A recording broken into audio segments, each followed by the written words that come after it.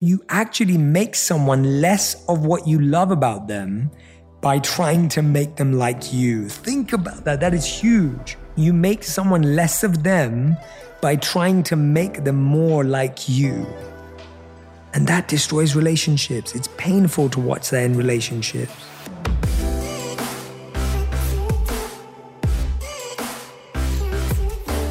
Hey everyone, welcome back to On Purpose, the #1 health podcast in the world. Thanks to each and every single one of you that come back every week to listen, learn, and grow. Now, I'm really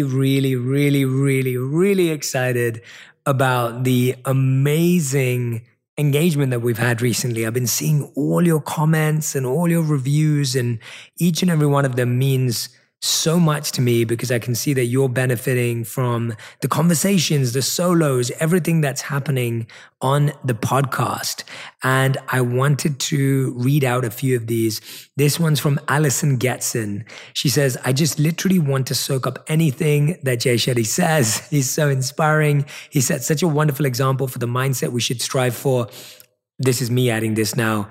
I'm still working on everything I'm sharing. I'm trying my best to learn, but I appreciate the love. Thank you so much, Alison, for sharing that with me. This one is from Pippa.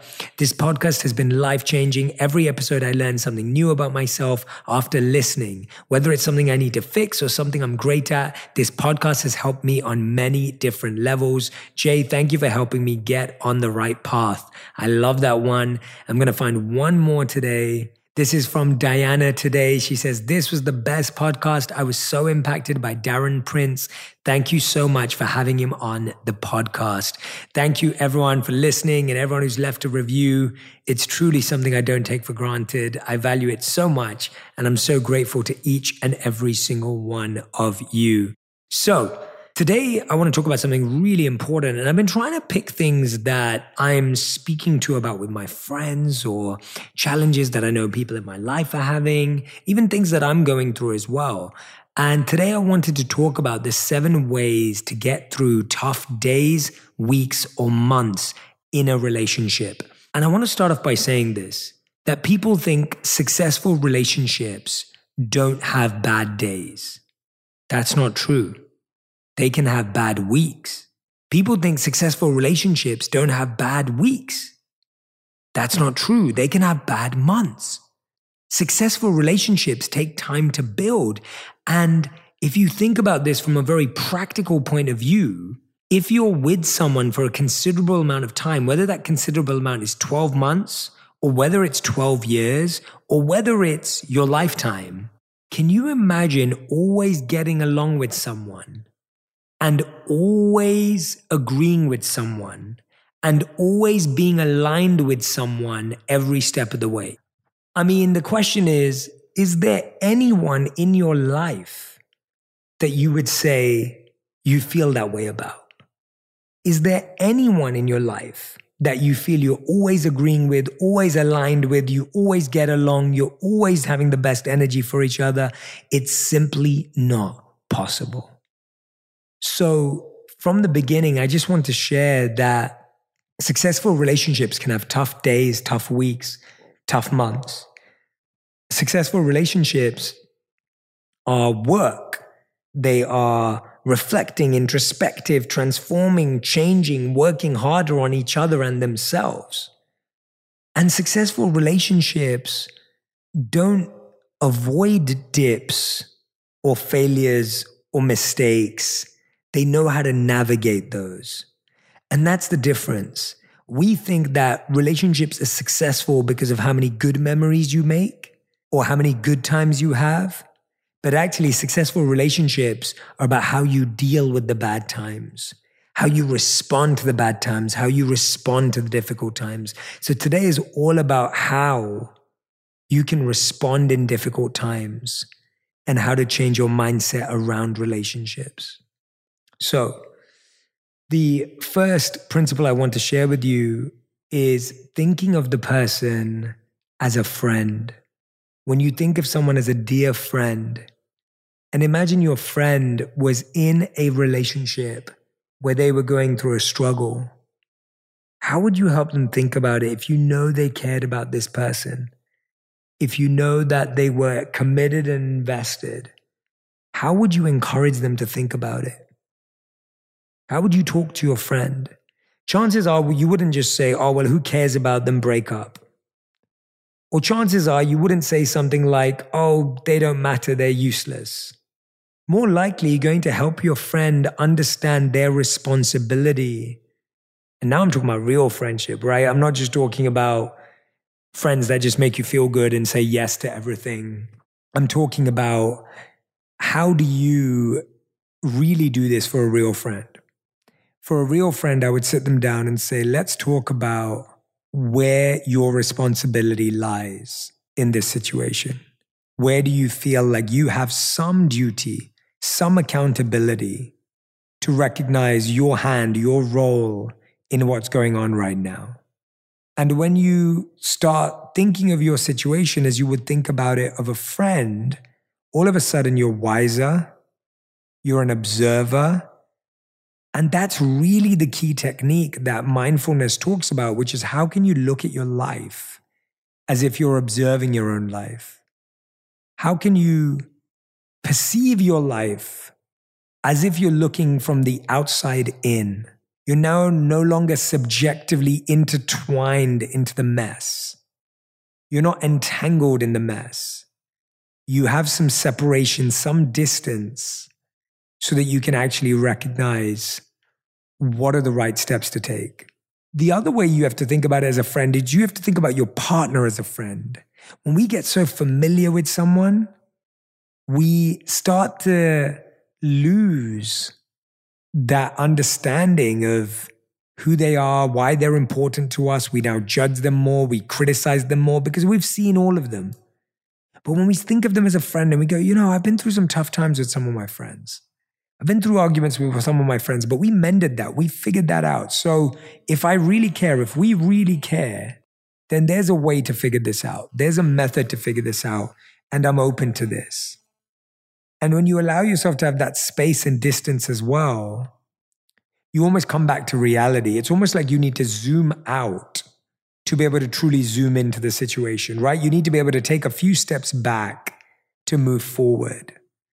For me, these tips really, really help because I think, familiarity, I'm trying to think of another word for it, but just the idea of closeness and intimacy can lead to a lot of pain and resentment when you haven't been having it in a positive sense anymore. Radhi and I have found it that when we've spent time apart, we're just so excited to see each other again, so excited to build again, so excited to start afresh again. And if we get into a period where we're both being snappy or being agitated or not really connecting effectively with each other, sometimes giving each other space is really healthy. And then I get to allow myself to employ this method of seeing myself as my own friend and then seeing her as a friend that I care about and realizing how important she is to me. So that's principle number one that I wanted to share with you. And step number two is a really, really important thing. Now, this doesn't apply in abusive relationships, manipulative or controlling relationships, of course. This applies to a relationship where you love the person, you like them a lot, you see a future with them, but you're having a bad day. And I want to take a moment to describe the difference between that. Everyone in their relationship has to have non-negotiables and then things you can be persuaded on. So I'll give you an example of what I mean by that. One of the boundaries that I've always set in my relationships is that if my partner was to cheat on me, that would be something that would be a non-negotiable for me. I would leave the relationship. I would have to take some major action because that's against my values. That's against my principles and my desire. And I would expect that if I did that to someone, then they would leave me too. Now, I'm not saying that has to be your non-negotiable. I'm just saying that we all need to know our non-negotiables from our insignificant things. So if we're arguing about who's taken whose phone charger, who's doing less work around the house, those kind of things are not non-negotiables. Those things can be navigated and figured out. So you need to make a list of what do you think you can navigate And what do you think is a non-negotiable? Because what happens is when things get tough, everything seems like a non-negotiable and nothing seems like you can navigate it. So to me, if we're arguing about moving, if we're arguing about being in a different country, if we're having discussions around what our likes and dislikes are or what we need from the relationship, to me, those are all navigatable, right? You can navigate those. But non-negotiables are like if someone cheats on me, if someone does something behind my back, right? If someone outright lies to me about something really important. But if you don't know this before a relationship, what ends up happening is everything feels high stakes and everything feels painful. So this is an activity that I want you to do, whether you're in a relationship or not in a relationship. I want you to sit down and go, what do I think I can have the skills and intellect to navigate in a relationship? And what are the things that I just can't negotiate with? Like that would push me away and it truly is over and is the end and is not going anywhere anymore. The reason why it's important to have this is just so that you avoid the mind's tendency to magnify and amplify daily and weekly issues to becoming annual decisions, to becoming life decisions. Often we take how we feel in a day and we make someone pay the price for a month. Or sometimes you know you feel this way for like a month and now you amplify it to feel like a year. And often we take how we feel in 1 year and make that one lifetime. It's almost like someone making you pay for a full month's Netflix subscription because you watched one day. Oh, wait a minute. Some of us do that, right? But the idea being that you don't want to make a lifelong decision based on how you feel today. And you don't want to make the situation any bigger than it is. And the way we amplify stuff is really interesting. It's almost like when you know someone's in your life, you take the risk of amplifying it. But when you think about losing them, all of a sudden you're like, oh, I'm going to backtrack. I don't want to behave that way. And that's a really interesting distinction that I see happening where so many of us will take more risks with our partners when they're still in our life. But if there was even a real chance that they were to leave or we weren't meant to be together, we'd backtrack. You never want to get lost in that territory. You don't want to take a risk of losing someone in order to try to get them to love you more. It's a really weird technique. It's a really weird psychological human behavior. What we do is, it's almost like a psychological fail that we have, like a glitch, is that we often try and make people feel worse or push them away because we're hoping they're going to prove to us how much they love us, and we hope that they're going to get closer because of that. Now think about that. How many times have you done that? How many times have you seen that in action where someone says something they don't mean to amplify a situation? They make it much more important than it truly is, only to hope that the person also responds with the scale of affection and love that we hope to experience. If you want something, say it. If you're having a tough time, talk about it. Don't amplify it to mean something else and take the risk that you don't need to take. The third principle is when you're having a tough time, and this is hard to do, so you have to practice it, is don't respond out of your own insecurity or ego. Listen to their issue and what they're trying to say. I'll give you a really good example of this. Radhi will often tell me that she's had a tough day. And my ego or insecure response is, I have a tough day every day. That's what happens when you're frustrated, you're agitated, when you're not feeling connected in a relationship, that when someone opens up vulnerably, when someone shares how they feel, you're now giving an ego and insecure response. If Radhi goes, oh, that meeting was really tough, I'm like, yeah, that's literally my life. That's all I do is tough meetings. Or, oh, I'm really struggling with this. And you're like, well, imagine how much I'm struggling, right? You make everything about you, but actually it's an insecure and ego response. I'll explain what I mean. It's insecure because you're feeling like your partner doesn't understand how hard you work. But you're saying that at a time when they are expressing how hard they've been working. So you're confusing a situation so deeply because that person's trying to express to you that they've been working so hard and they need you to be there for them. So you're confusing a situation so deeply because that person is trying to express to you that they've been working so hard and they need you to be there for them. You're now trying to use their moment where they need you for a moment. So not only are they needing you and don't have you right now, they're now being asked to deliver to you. Do you know how difficult that is? Do you know how crazy that is? But we all do that because we are insecure to thinking, well, maybe my partner doesn't understand how much I need love as well, because we don't tell them. So don't respond out of insecurity or don't respond out of ego, because what ends up happening is they then go, well, you're not listening to me. Like, I need you right now and you may work hard, but I'm not you. And why are we talking about this anyway? And so when your partner is telling you about a bad time or a bad day or a bad conversation they've had with you, don't make it about you. So if they're saying, well, I've just been feeling disconnected from you lately because you haven't been helping out around the house. You don't respond back by going, well, you don't help out around the house either. That doesn't solve anything, as opposed to you saying, well, okay, tell me how that makes you feel. Tell me where and what I can do differently. When you turn into a researcher, you know exactly how to respond and reciprocate. If you don't know how to do that, it won't happen. So let me say that again. When you become a researcher of your partner, you know how to respond more effectively.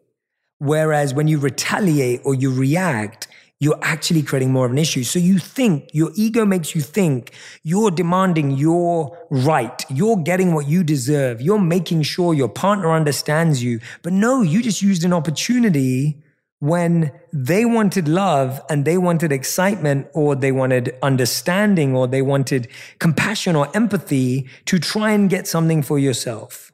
Think about when you do that and start realizing that you don't need to respond out of your own insecurity. Understand their insecurity, understand where they need you, and then respond from a place of research about them. I promise you'll learn something new. Now, principle number 4 is don't expect your partner to be like you in situations. We always think people are like us. So we think, oh, well, I would have handled it like this. Why didn't they handle it like this? If my friend spoke to me like that, I would have retaliated like this. So they should have retaliated like that. And we're constantly trying to expect our partner to respond like us. And the truth is, we're not always right. The way we deal with things is not always right. Start to understand how your partner deals with challenging situations. Start to reflect on how they process stuff and why they process it that way. And notice how you're different and notice what you need is different. It's almost like the temperature in a room. There is no right temperature in a room for something because everyone requires a different temperature, right? Everyone requires a different temperature. Everyone finds different things hot and cold. I'll give you an example. Everyone, like a cold plunge. I've been doing a lot of cold plunges with Radhi recently, and Radhi deals with the cold better than I do, but I deal with the heat better than she does. And so everyone's temperature scales are different, and that's the same when it comes to how they deal with challenging situations. So don't expect your partner. So you may be someone who's like, I want to talk it out. We need to talk about it right now. And your partner's like, I need to think about it. But you're expecting them to do it like you, and they're expecting you to do it like them. And the truth is, neither is right. Learning to be patient, learning to understand. And yes, you may feel you're the one doing all the learning and the understanding, but I promise you, you have the strength to uplift this relationship. You have the strength to transform this relationship. If you're willing to be patient, if you're willing to be focused, if you're willing to take responsibility for how you feel and help and guide them, even if they don't feel like they want to be guided. But don't expect your partner to be like you in every situation. Now, point number 5 is don't just expect your partner to react like you and respond like you, but also don't try to change them to be you. Because I promise you, you don't want to date yourself, right? I promise you, you don't want to date yourself. So I'll give an example with me and Radhi. I'm very organized and disciplined. Radhi's very spontaneous and fun. I love Radhi for being spontaneous and fun. Radhi loves me for being organized, driven, and focused. It's something we feel complements each other. But there have been many times where I've tried to make Radhi organized and disciplined, and she's wanted me to be more spontaneous. And when I say spontaneous for her, it's spontaneous in the sense of like, hey, in the middle of the day, should we go and do this workout or should we try this out? And I'm like busy recording podcasts and creating work and doing all these other things. And in the same way, I'll be like to her, like we're just going out for a social with friends, but I'll be like, we have to be there early. We have to be there on time because that's how I'm programmed in my professional life. And so I expect her to be professional in her personal life, and she expects me to be personal in my professional life. And those two things don't work together because she thrives when she's spontaneous and fun, and I thrive when I'm organized. So I have to realize that the more I try and make her organized like me, she's going to stop being spontaneous like her. And the more she tries to do it to me, the same thing happens. So you actually make someone less of what you love about them by trying to make them like you. Think about that. That is huge. You make someone less of them by trying to make them more like you. And that destroys relationships. It's painful to watch that in relationships. Now, principle number 6, amplify who they are in bad times. In a bad time in a relationship, amplify the good in them if you want to see it more. What we do when someone's going through a bad time, what do? We tell them how bad they are. We tell them what we don't like about them. We tell them about all their mistakes. We lay into them. Whereas imagine if you pointed out their good qualities, their good characteristics. If you pointed out their strengths, if you said, I know we're struggling right now, but I remember when you were like this, and this is something that you do so well.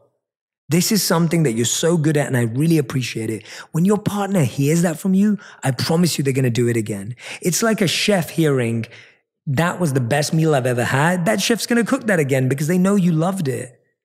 Your partner is going to recreate what you reward. If you don't reward something, if you don't reciprocate, if you don't recognize something, how can they repeat it? How can they do it again for you? If you keep repeating their negative patterns, they now feel negative and they keep repeating the negative patterns. People are repeating what you're rewarding, what you're recognizing. So when you keep recognizing the negative, they repeat the negative. When you reward the positive, they repeat the positive. Make a list of your partner's strengths today, the things you love about them, the things you like about them, and tell them genuinely, specifically, and make them aware that you don't miss those. And number 7 is do an intervention on yourselves. You don't need to wait for family, friends, anyone. Do it to yourselves. Do a check-in. Have a check-in on each other just as you would have a check-in at work. Have a check-in. See how things are going with both of you. Have that conversation. Even if it's full of conflict and awkwardness. I promise you will pay off. Thank you so much for listening to On Purpose today. I am so grateful that you joined me for another episode. I hope you're going to join me again next week. I can't wait to see your feedback. Tag me on Instagram as well, and I'll see you soon.